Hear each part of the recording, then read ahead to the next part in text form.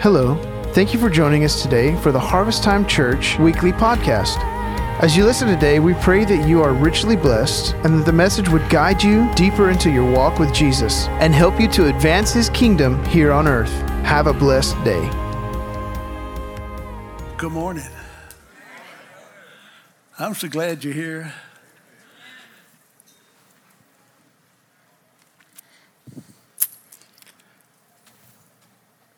Can I be so bold as to say to you today that if you will grasp what the Holy Spirit has written in this chapter of Colossians, the second chapter, it will answer and satisfy almost every one of your questions and problems the rest of your life. But if you miss it,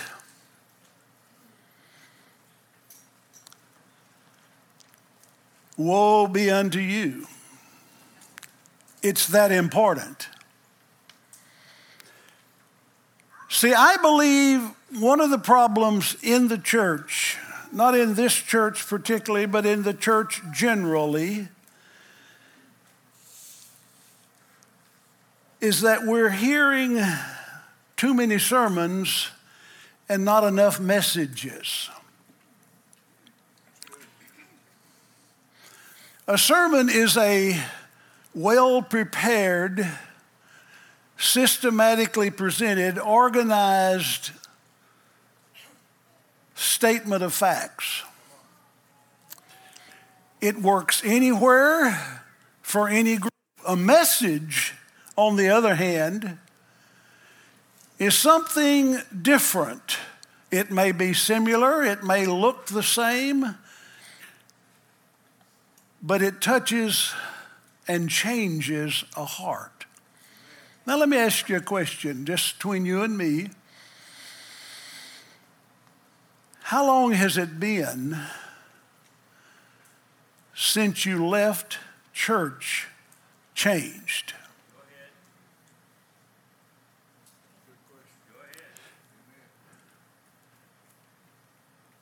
I want to be. I want to be changed. I want some questions answered. I want some problems solved. I want some hurts healed.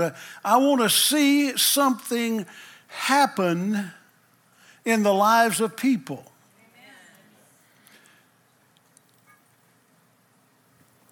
I have not been able to escape it.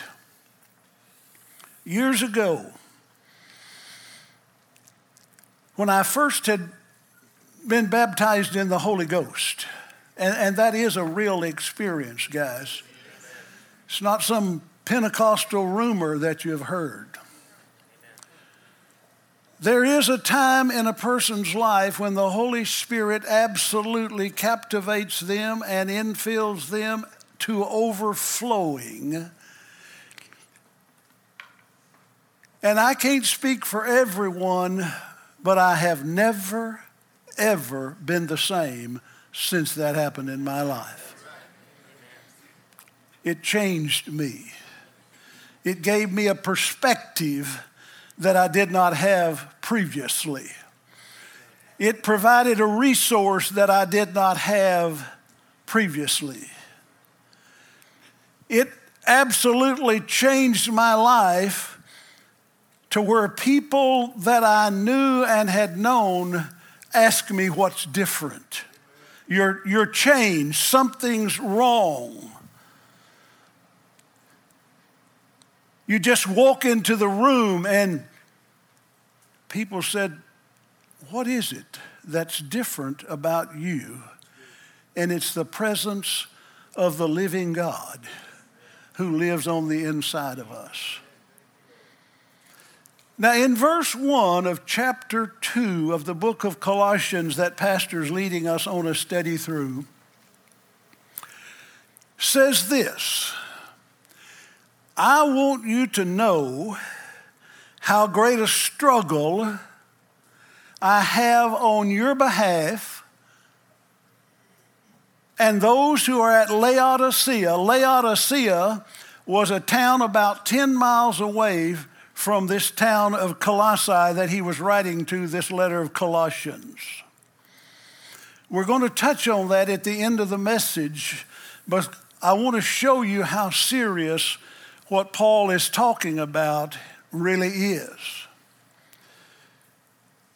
I pray today that you don't leave here with this thought that it's optional. I pray that there is a sense of urgency inside of you concerning what we're going to be dealing with. Christ alone. Nothing more, nothing less, nothing else. Now, because mankind is so self-centered and so selfish, there is a little bit of narcissism in every one of us. When it all is said and done, every one of us likes us better. And while I want it to be good for you, I don't want it to be good for you at my expense. That's the basic unredeemed nature. That's who mankind is. That's all of us with the layers peeled off. And the Apostle Paul, what does it mean to struggle? Go to the next slide, please. The next slide says this. Struggle, Paul said, I am in a strife. I am in contention. I'm in a contest for victory. Now notice this victory is not one where everybody gets a participation trophy. Paul said, I'm in a struggle over you guys in Laodicea and in Colossae, and even those that I have never seen. I'm struggling in your behalf. And I'm struggling because there's a need that you need met in your life. There is something going on. If you look at the definition, the way it's translated in the Message Bible, this is the next slide, Sarah. Work as hard as I know how. The New American Standard says struggle. The New Living Testament says I'm agonizing. The King James says I'm in a conflict. The Living Bible says how much I have struggled.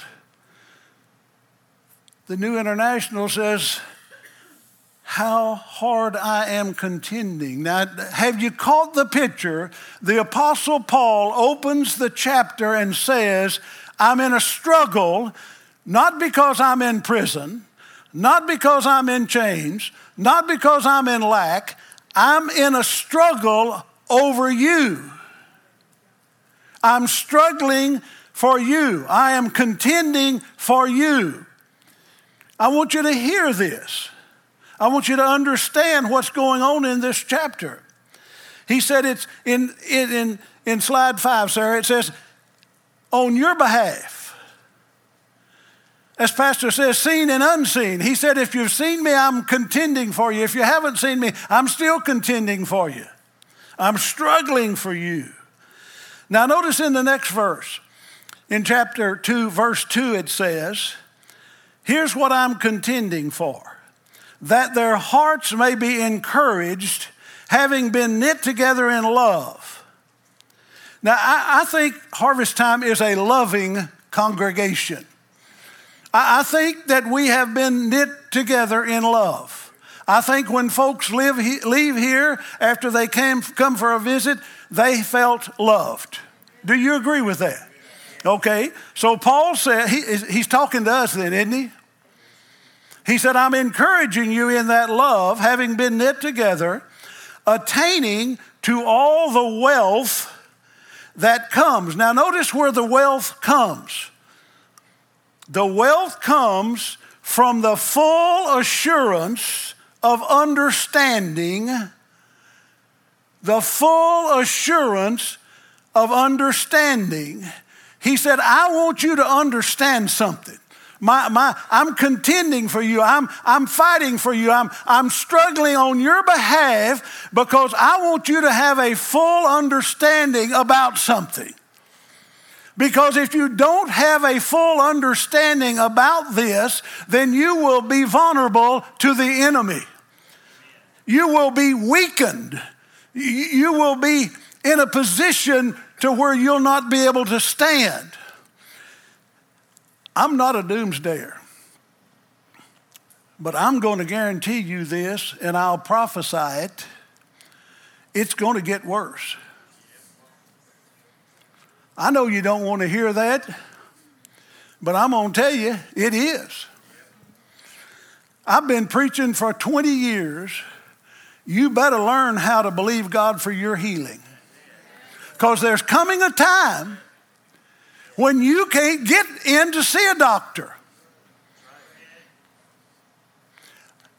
I went to have my eyes examined recently. They said, do you have any insurance? And I said, well, yeah, I got this and this. Gave them a card, you know. Do you know what? I cannot even see an eye doctor without a referral from my primary physician. If I want to file on my insurance. I have a friend who's a chiropractor. You know what? I can't even go to the chiropractor unless I have a referral from my primary provider. I thought I was the patient. Do you know? I have a friend who's currently undergoing cancer treatment in MD Anderson. For him to afford the medicine, there are grants that he has to apply for, or he can't get the treatment. I'm telling you, church, I've been telling you for years, you better learn what it is that I'm about to tell you, and the Apostle Paul has told us years ago. You bought any groceries lately? Getting cheaper, aren't they? Yeah, building materials going down. 12-foot tuba sticks. $15.98. That's over $1 a foot. No wonder the trees stand so tall and proud.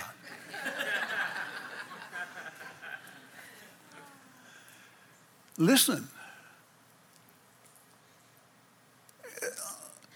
Jesus didn't die just so we could get into heaven. Jesus died on the cross to redeem dead people. And when he redeemed dead people, he made us alive in him forevermore. We're not hanging around to die. We're just hanging around to transition. We're going to leave here someday. Now, I think most of you in here have a pretty good grasp that the only way you'll ever make it to heaven is Jesus. You got an idea? How about if there was more to it than that? How about if he was saying, I want you to be encouraged. I like the fact that you're knit together in love.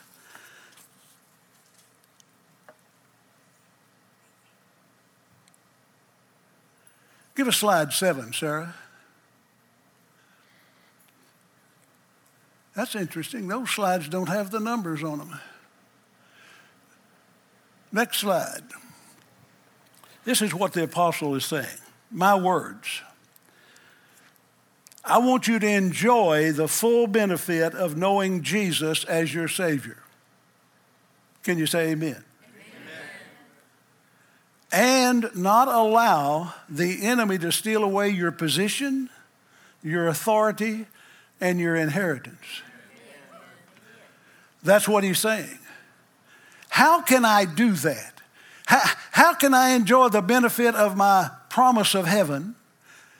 How can I enjoy my inheritance that I have now? How can I have the benefits, the wealth that he called it? How can I have that now, or can I? You see, the fact is most of the church, and again, I'm not talking about Harvest Time, most of the church in general is not walking in the benefit that is theirs. We were listening yesterday afternoon to Jeremy Pearson, who is the grandson of Kenneth Copeland.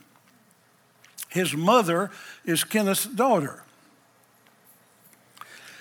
And he was talking about abiding in the vine and bearing fruit. And he said, the fruit is the proof of where you are abiding. He said, no one would walk up to an apple tree laden down with beautiful apples and say, I wonder what kind of tree this is. The fruit would bear proof of what kind of tree it was. And he was talking about when people look at you and look at me, do they see where we're planted? In other words, what kind of fruit is in our life? Now, I know it's offensive to some people to think that believers ought to live better than unbelievers. Now, that's about the same amount of stupidity as saying Rockefeller's children ought to live like mine.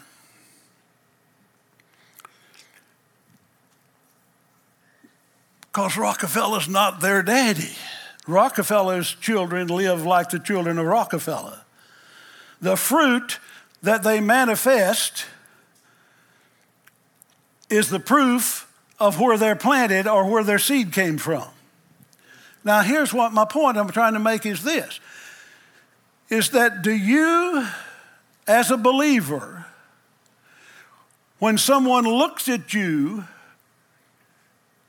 is the fruit that they see evidence of who you belong to where you're planted, to the seed that you're coming up out of? You know, the Bible says that we Gentiles have been grafted in so that we enjoy the same benefits of our father Abraham. Now, is there evidence of that in our life? Can somebody look at your life and say, they deal with things better? Their life has a degree of happiness and joy and healthfulness that mine doesn't have.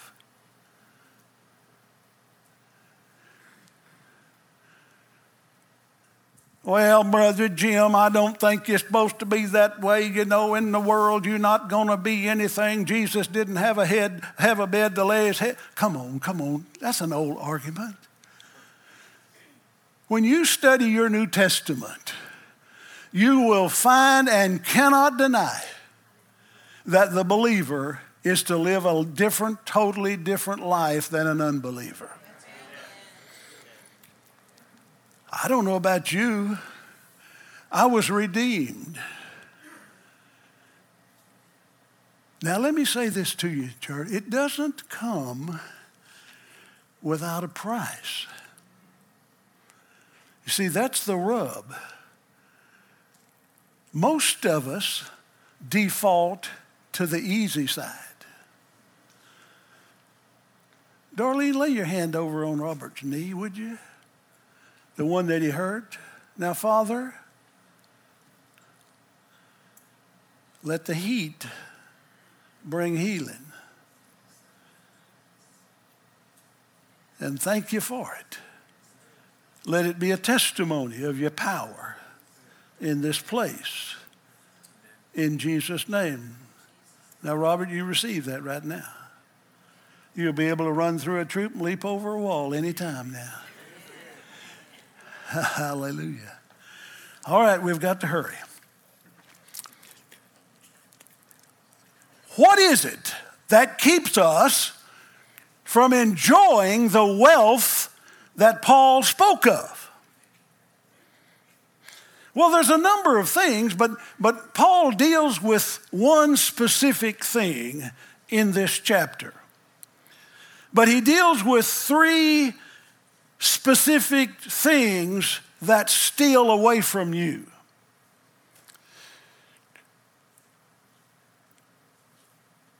Are you interested in knowing how to walk in what Paul's talking about? All right.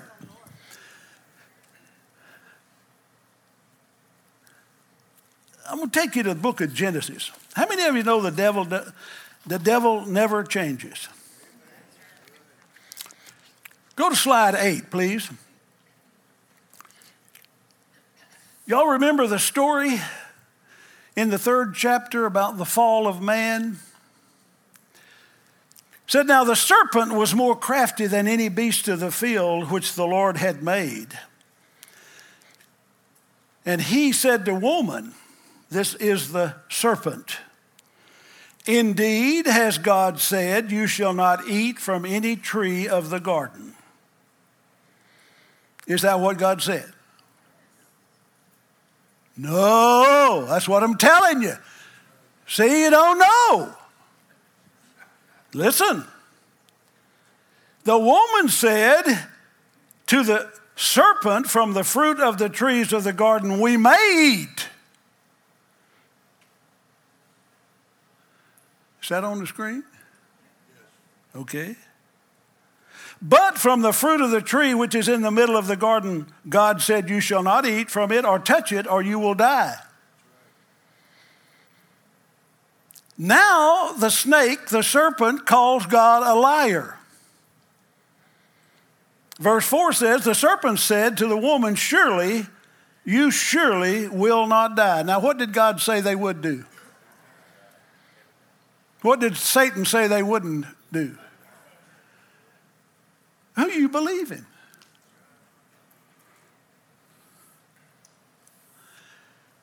Who you believe in? You know the story. They ate. Their eyes were open. For some reason, they realized they were naked, and they made loincloths to cover their nakedness. Go to slide 11.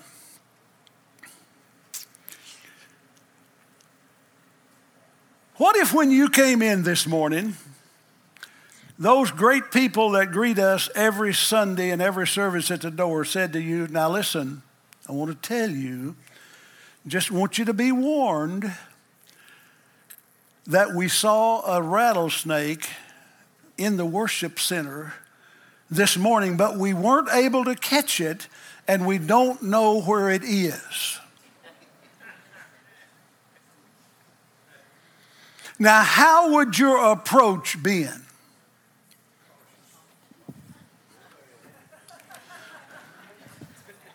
You would have sent your wife on ahead of you.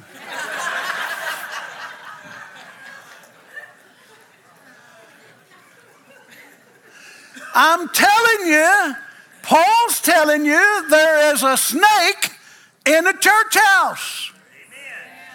There's a snake in the White House. There's a snake in the outhouse.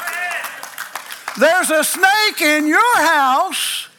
There's a snake in my house, and there's a snake in everybody's house. Now, if you do a little study and you go over to the book of Revelation, slide 13, it says the great dragon was thrown down, the serpent of old, who is called the devil and Satan, who deceives the whole world. He was thrown down to the earth, and his angels were thrown down with him. Oh, Brother Jim, you don't believe in the devil, do you? Yeah, and how I do. I've done hand-to-hand combat with him multiple times. I've watched him throw somebody down on the floor and they squirm around like a serpent, hissing.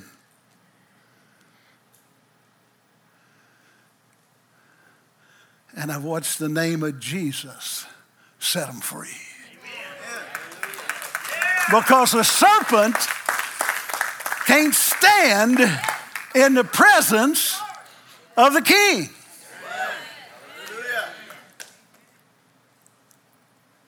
Then why do we put up with him?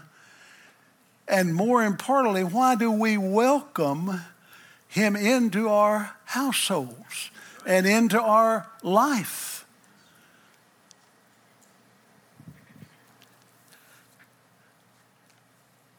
A couple of verses I want you to dwell on before we get into the message of these three things that Paul is struggling with. Slide 15 says, "And the nations will hate you because you are my followers. But everyone who endures to the end will be saved. When you are persecuted in one town, flee to the next. I tell you the truth, the Son of Man will return before you have reached all the towns of Israel."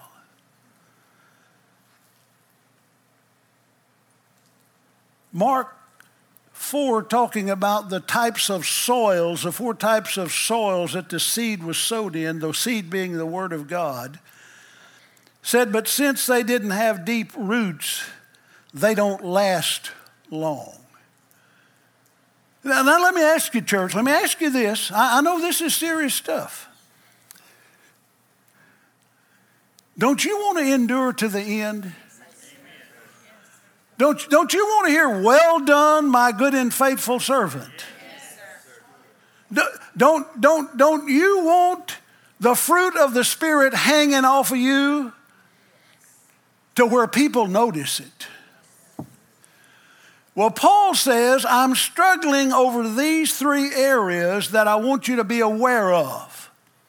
I want you to be aware of these three things because they'll steal away from you what God wants to do in you. Now look in verse 4, slide 17, Sarah. "I say this so no one will delude you with persuasive arguments." That's human reason and logic. It just makes sense. That doesn't make sense. How could somebody that died 2,000 years ago affect my life today? That don't make sense. That's leaning to your logic and your reason. How could God heal somebody? That don't make sense to me. That goes against my logic, my human reason. Paul said, I'm struggling because there is the enemy out there. The snake that's in the house is trying to delude you. He's trying to convince you of human logic and reason. You see, you're not to depend upon your human logic and reason. You were born again. This mind that's in you is the same mind that was also in Christ Jesus. Your mind is renewed. It's not an old earthly brain that floats between your ears. It is a renewed, visited, filled by the Holy Ghost kind of thing. Secondly, look at in verse 8, he says the second thing, "See to it no one takes you captive." How do you get taken captive? Is that what you think about? Well, I'm captive. I can't get out of here. I can go this way. I can go this far. I go over here. But I'm captive. I can't get out of here. Now notice how Paul says you are taken captive. Notice this. Notice this, verse 8 of slide 18, Sarah, says, see that no one takes you captive through philosophy and empty deception, according to the tradition of men, according to the elementary principles of the world, rather than according to Christ. What do you base your decisions on? 37, harvest time 37, be 38 in November. 37 years ago, I resigned on a Wednesday night the church that I was pastoring.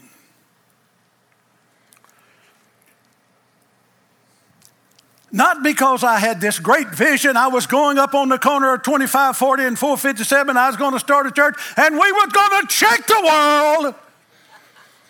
I didn't have a clue what I was doing.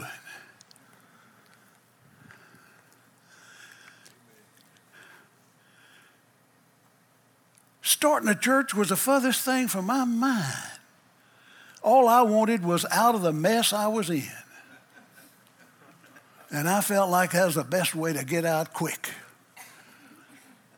And my youth pastor, Donald Reed, resigned the same night. He even had less of a clue. He was following the leader. The next morning, a lady called me and said, Brother Jim, what are you going to do? And I said, I don't know. She said, well, if you're going to start a church, we've got some land we'd like to donate. Now, we're talking about supernatural working of God in a willing but ignorant servant. I said to her, I don't know what I'm going to do, but we'll see. The phone kept ringing. People kept coming. What are you going to do? What are you going to do? You going to start a church? I said, well, sound like a plan. I'm unemployed. So I went over to the pastor then of what was Living Waters, the Ignite Church, and I said, listen, could we borrow your worship center? And I've got some people that want to talk with me about starting a church, and said, would you just let us use your worship center as a place to meet? And he said, yeah. 97 people showed up. Word of mouth.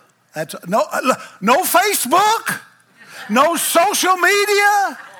Holy Ghost showed up. Maybe a few telephone calls. Not from me.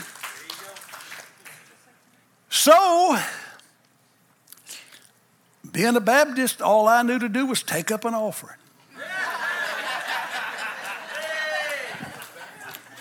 So, we took up an offering, and like some churches that I'm familiar with, they count it in the presence of the congregation. And if it's not enough, they'll take up another offering. But we took up that offering that night, and you talk about a mixed multitude. It was every unhappy believer in Bay City, Texas, that was mad at somebody's preacher because they didn't do what they wanted them to do. And a half a dozen good Bible-believing people that wanted God to do something. It was a mixed multitude. We took up an offering, the offering that night, $11,726, if I remember correctly. I said, I believe God wants us to start a church. We dispatched the crew, find us a place. Right down here, just before you get to 35, where those storage buildings are before the road turns, there was a little Jehovah's Witness original building that was there that had served as a jazzercise exercise place. We rented it, $500 a month. We met Wednesday night, if I remember right. The whole back of the stage was mirrors. So they could see me preaching, coming and going.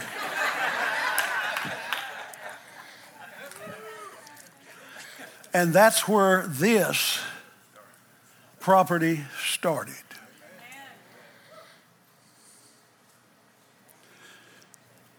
Not because of some great vision, but because God in his infinite wisdom saw somebody that was willing to trust him.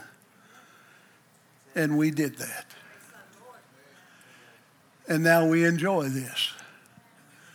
Probably if you wanted to replace Harvest Time Church today, buildings and land, you would probably be spending better than $2 million. It was evaluated at $1.2 million when I left at 65. What am I saying? I'm saying God's looking for somebody that believes that he is God. He's looking for somebody that says, I will not be deluded. I will not be fooled. I will not be tricked. I will not be turned into something. I will not allow the same serpent that beguiled Eve in the garden to beguile me out of what God has for me today. See, that's the thing. That's what Paul's saying. Now, this for verse 18, look at that. Verse 18 is the third thing. And then I'm going to show you these all three together.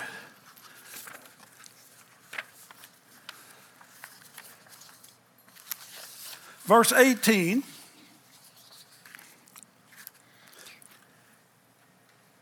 let no one keep defrauding you of your prize by delighting in self-abasement, in the worship of angels, taking a stand on the visions he has seen, inflated without cause in his fleshly mind.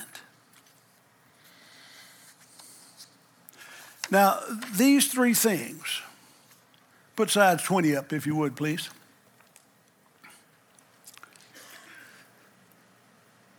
Persuasive arguments, philosophy and empty deceptions, and defrauding. Paul says, I'm struggling in your behalf because I don't want you to lose the prize that comes from following Jesus. Now, only you know if the serpent has beguiled you to where human reason and logic, to where earthly thoughts or worldly thoughts and worldly ways or fleshly efforts and good works have stolen God's best from you.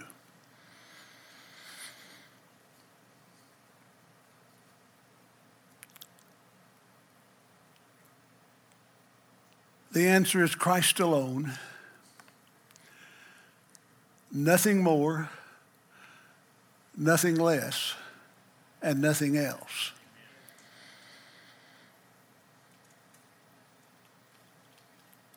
You ask somebody, are you a Christian? I go to church. Good works. Are they fooled into going to church takes the place of intimacy with Jesus? Now I want to read beginning in verse 9.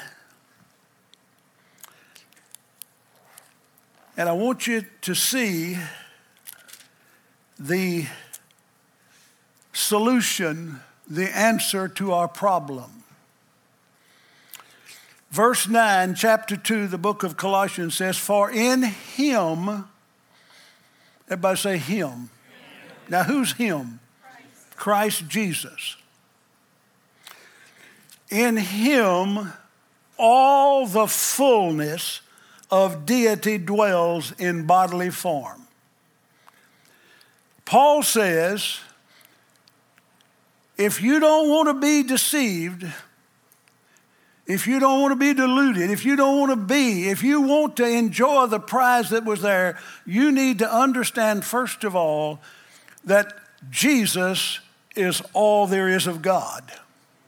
And I simply mean this by that. Everything that God is, Jesus is. The Bible says Jesus is the exact representation of the Father. Jesus himself said, if you have seen me, you have seen the Father. Jesus said, I do nothing, I say nothing, I do nothing apart from what I see the Father do. Jesus is the exact representation. Now, the devil is going to try to convince you that that's not so. Verse 10 says, and in him, in Jesus, you have been what? Made complete. You are a finished product. All you have need of is provided for you. All the healing you need, all the provision you need, everything that you need to live this life in victory is provided in him. Amen. Now listen, I'm not saying that. God said that. God said that. God said that. You're not arguing with me, you're arguing with the Father. The Father said, I sent Jesus to you, and he looks just like me, he acts just like me, and he has made you complete. And he is the head over all rule and authority. Who has the ultimate say? Jesus does. And in him, verse 11, and in him you were circumcised with a circumcision made without hands. Now remember, physical fleshly circumcision of the male child was the evidence of the covenant with God. So he said, in the same way that the old Israelites were circumcised as a sign of the covenant, you have been circumcised, but not in the flesh, but you have been circumcised in your heart, so that the flesh has been cut off of your heart, and now you are a spirit being. You are a child of God. You are a child of God. You are a child of God. You belong to his family. You have been translated from the kingdom of darkness into the kingdom of light. Now, Paul said, I'm struggling. I'm wanting you to understand the fact that you are in him. You are not of this world. Now, notice, and in him you were also circumcised with a circumcision made without hands, in the removal of the body of flesh by the circumcision of Christ. So who's in charge in your life, your body or your spirit? Boy, y'all are quiet. Lord Jesus, help me. Do you understand why you have so much problem believing that? Because the devil has fooled you and deluded you and led you into a path where you believe that human wisdom and human works are greater than what God has said.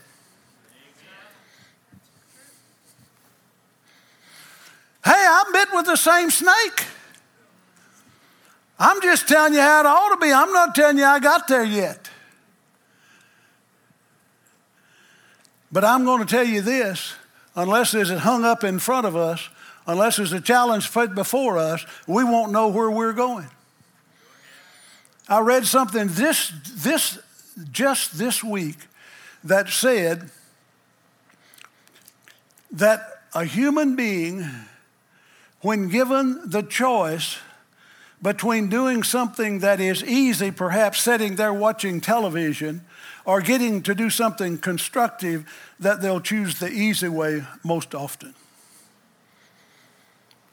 That convicted me. Now let's quickly run through this. Verse 13. When you were dead in your transgressions, and were uncircumcised of your flesh. Now this is what he did. He, Jesus, made you alive together with him. Now, who are you living with?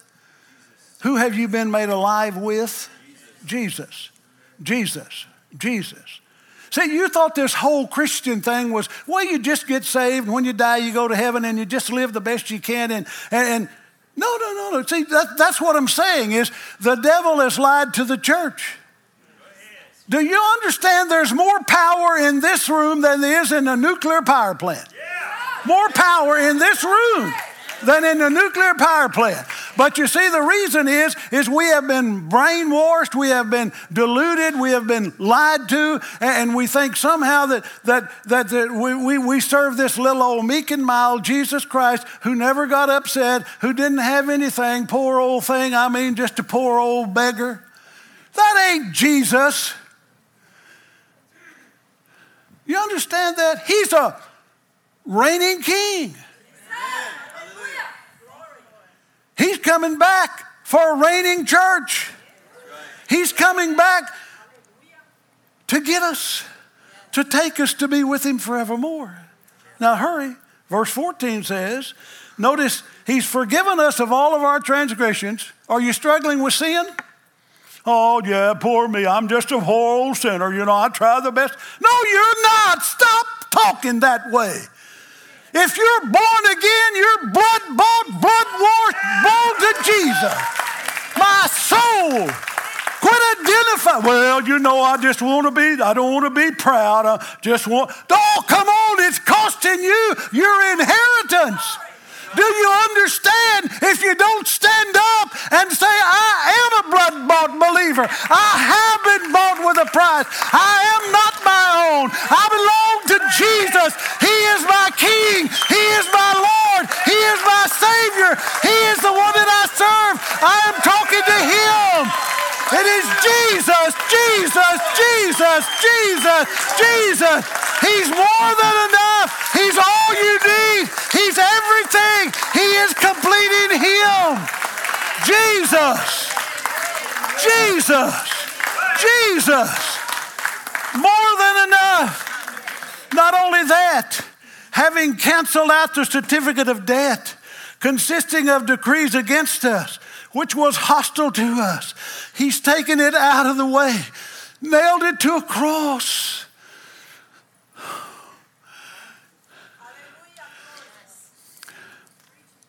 Quit looking at yourself as defeated. Quit talking about yourself as less than. Our pride is not in ourself, in our own ability. Our pride is in him who we belong to. My daddy was William Henry Hardaway. I had certain benefits because I was born into his family. You were born into the family of God. You have certain benefits that come with that. You're not an orphan. You are not left on your own. You're not struggling and fighting, trying to make it until Jesus comes to get you. You are more than a conqueror. You are a victor, not a victim. You have what it takes. You can do it. You can do it because God said you can do it. You can live righteously. You can walk in an abundance. You can have what God wants. Joy can be a normal companion in your life. Peace can be every night when you lay down because of Jesus. It's Jesus. Now notice what he did. Not only this, in verse 15, when he, who did it, Jesus, had disarmed the rulers and the authorities, he made a public display of them, having triumphed over them through him. Now let me ask you, what was the seed that was put inside of you when you gave your life to Jesus?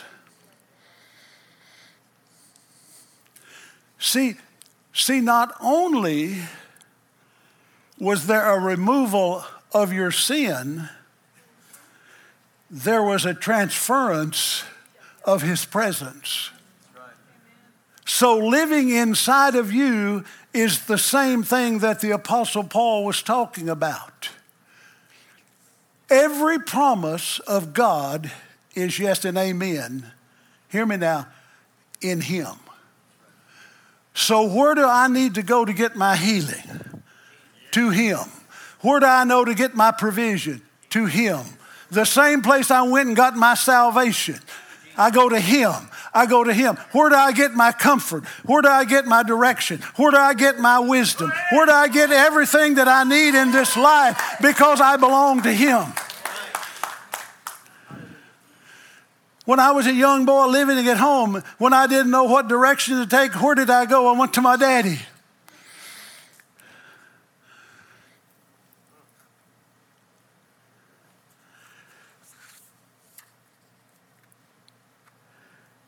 Verse 18 says, let no one keep defrauding you of your prize by delighting in self-abasement. You know, I grew up in a Baptist church. Thank God for the Baptists.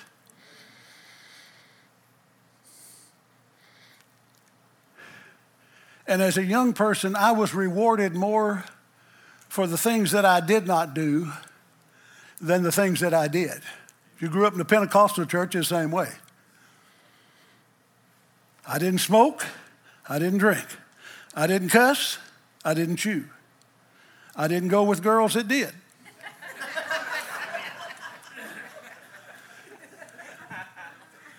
You see, the thing that, well, he was a good man. Yeah, but was he a God man? A good man won't get you there. Because it's not about good works, lest any man should boast. There's going to be a lot of, wow, what are you doing here in heaven? Because you know why? Because well, you know what we used to say when them real bad sinners used to get saved in the Baptist church? I mean, there's really a bad sinner. I mean, they did all of it. They went to drive-in movies. They just did everything.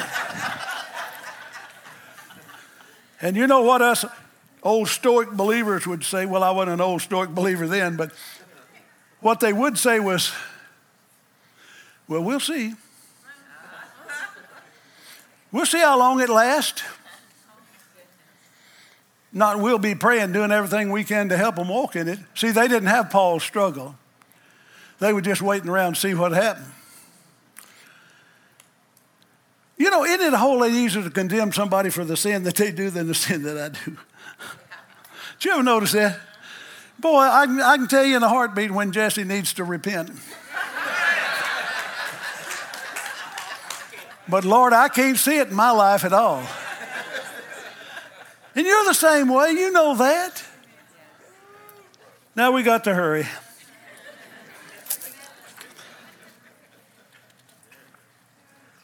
Remember we talked about that Paul had a burden for the church at Laodicea. Slip on over to slide 34. And I apologize. On my copy, I have numbers on the slides. Now, what does it say? Remember Laodicea from verse 1. Now, let me read you. Now, Pastor told us last time that the book of Colossians was written about 60 A.D. Did you know that there wasn't any of the Bible books written until about 30 years after Jesus was gone? Well, I didn't know that. I thought he signed them all, certified to copy. No, he didn't. See, fact of business, they didn't even think about it needed to be written down until they realized that he wasn't coming back. So they better write it down so we'd know what we was doing. Well, now let's fast forward about 30 more years to the book of Revelation. Also, you need to know the Bible is not chronological. You know, this didn't come after this, come after this, come after this. That's not even entered into the whole scheme of things. But I want to read you about this church at Laodicea. Remember, he had a struggle for him. Remember, he was concerned about him. To the angel of the church, or to the leader of the church, to the pastor of the church in Laodicea write, the Amen and the faithful true witness, the beginning of creation of God, says this, I know your deeds. Now what was it? Good works? He said, I know your deeds. You are neither cold nor hot. I wish that you were cold or hot. So because you are lukewarm and neither hot or cold, I will spew you out of my mouth. Now, what was that about he that endures to the end shall be saved? Because you say, I am rich and have become wealthy, hello, America, and have need of nothing, and you do not know that you're wretched and miserable and poor and blind and naked, I advise you to buy for me gold and some eye salve so that you can see clearly. Let me tell you, church, what the devil wants to do in your life, and your life, and your life, and your life, and my life. He wants to separate us from the life-giving source. See, why do many college students fall away when they go to college? Because they've been taken away from their source, which was mom and daddy and maybe the local church. See, and here's how he wants to do it. He wants to come and get you thinking worldly thoughts. He wants to come and get you thinking, well, everybody else thinks that way. He wants to get you to listening to the evening news so you'll stay in a state of depression. Listen, you don't need to be informed. You can get more information accidentally in America than you need to know. I haven't watched the news clearly in over probably 3 years now. I don't watch the morning news. I don't watch the evening news. I don't watch the late news. I don't watch the early news. I don't watch the news. You know why? Because I'm weak. I'm not strong like you. You can watch all that stuff and not be moved. I can't. When I watch it, it changes me. I just can't do it. That's the reason I don't hang around with people that live in the world. You know why? Yeah, I'm concerned that they get saved, but because I'm weak, I can't do it. Only people I can be around that are in the world are the people that the Lord puts me with so that I can share a witness with. I can hang around with the fruit inspectors because they're looking at the fruit. They're saying, what's the difference? And you get a chance to say, it's all about him. It's Jesus in the morning, Jesus in noon, and Jesus in the nighttime. And it's Jesus at the midnight hour when you don't know what to do. It's Jesus. See, Paul said, I'm concerned that you don't lose sight of the fact that it's Jesus alone, nothing more, nothing less, and nothing else. So when somebody says, why should the Father let you into heaven? You just smile. Jesus alone. It's Jesus. You're not going to heaven because you're so good looking, so you're rich. No. You're going to heaven because you've trusted Jesus Christ as your personal Savior.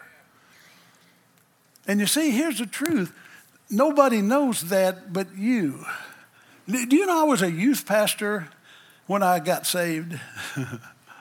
I don't say much for youth pastors. And you know my biggest concern after I finally acknowledged that I was afraid that two things. That one, I was afraid they would tar and feather me and run me out of town.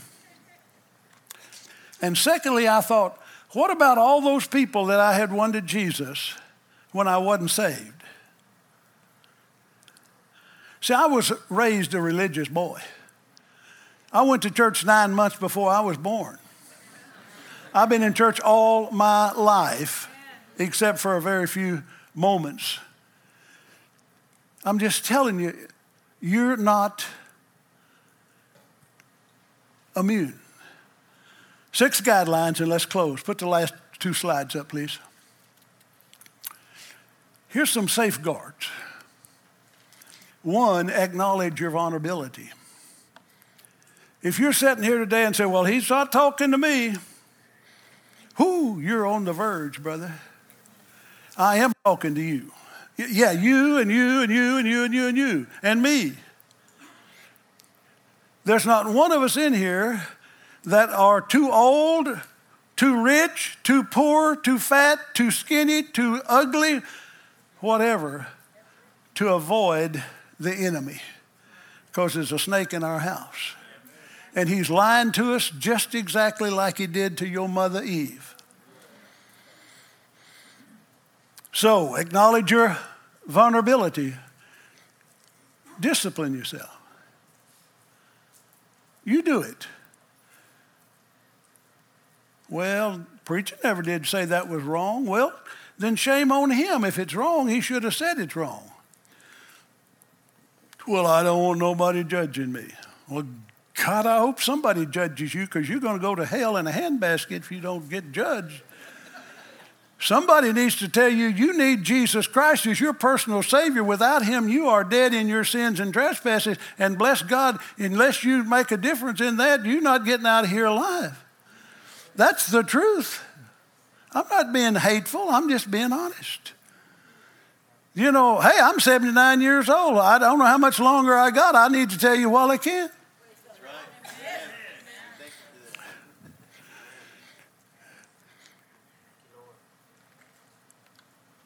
Discipline yourself. Keep growing. Stay grateful. You know, that's one of the things that I've had to work at as an old man, maintaining gratitude. Now let's finish up with this last one. Guard your eye and ear gate.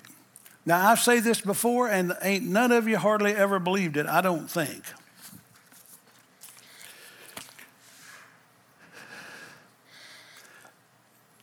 Listen, you just don't go to the store to get a loaf of bread and commit adultery. There has been some thought before that. And that thought came from somewhere. Something you saw or something you heard. That's the only way stuff gets in us. What we see and what we hear. That's the eye gate and the ear gate. And I'm telling you, as plainly as I can tell you, if you don't govern what you watch and you don't govern what you hear, you are vulnerable. You are snake handling. Don't you criticize a church that handles snakes, because you're handling one every day if you're listening and seeing things you know are wrong. Guard that. Know him, his word, and his ways. And the last one I had was stay dead. I don't mean stay dead in your sins and trespasses. I mean stay dead to your fleshly desire in the midst of that. Well, I've tried to tell you the truth as well as I know how. I'm just,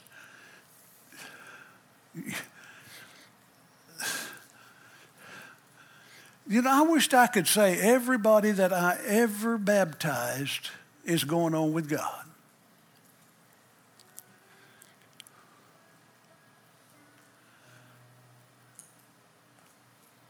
I wouldn't even venture a percentage, probably less than 50% that I know. You going to church anymore? Well, no, we kind of dropped out. Well, what happened? Oh, well, this wasn't meeting our needs. See, he's trying to separate you from your life source. And the truth is church is a part of God's plan for life source. I've watched it 100 times in churches that I've pastored. On fire, believing God. I mean, on fire. Soul winner. I mean, you could count on them. One Sunday, you notice them sitting back 3 rows. And you think, well, I guess somebody had their seat early, and then they sat there for a week or 2 or 3, and then they moved back 2 or 3 more rows. And you think, well, I wonder what's going on. Who's that? Oh, they probably sitting with that new visitor. First thing you know, they're sitting on the back row. And one Sunday you look around and they're gone. See, they have believed a lie rather than pressing through and saying Jesus only. Because it's not about that, it's about him. See, and he's trying to do that in your life. He's trying to separate you from circumstances, by circumstances. Every one of us in here has had a reason to quit church 100 times. You know that. I used to quit every Sunday night when I'd go home. I used to tell my wife, I'm not going back. And I was the pastor. Why? Because the devil was lying to me. But you know what? Monday morning, I'd back in my office. Keep going. Keep on. Don't stop. You can do it. You hear me? You can do it. You don't need to stop. I know your husband's not coming. I know your wife's mad at you. I know the kids are. Keep coming. Just keep growing. Well, I ain't getting anything out of it. Keep reading. Just stay with it. Because there comes a time when suddenly wow, and there it is. That's one of those seasons.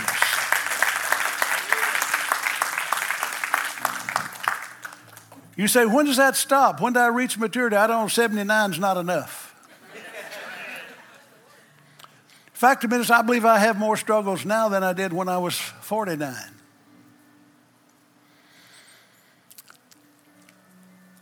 But see, when I was 49, I was like you. I was thinking I could get it done myself. And now I realize unless he does it, it ain't happening.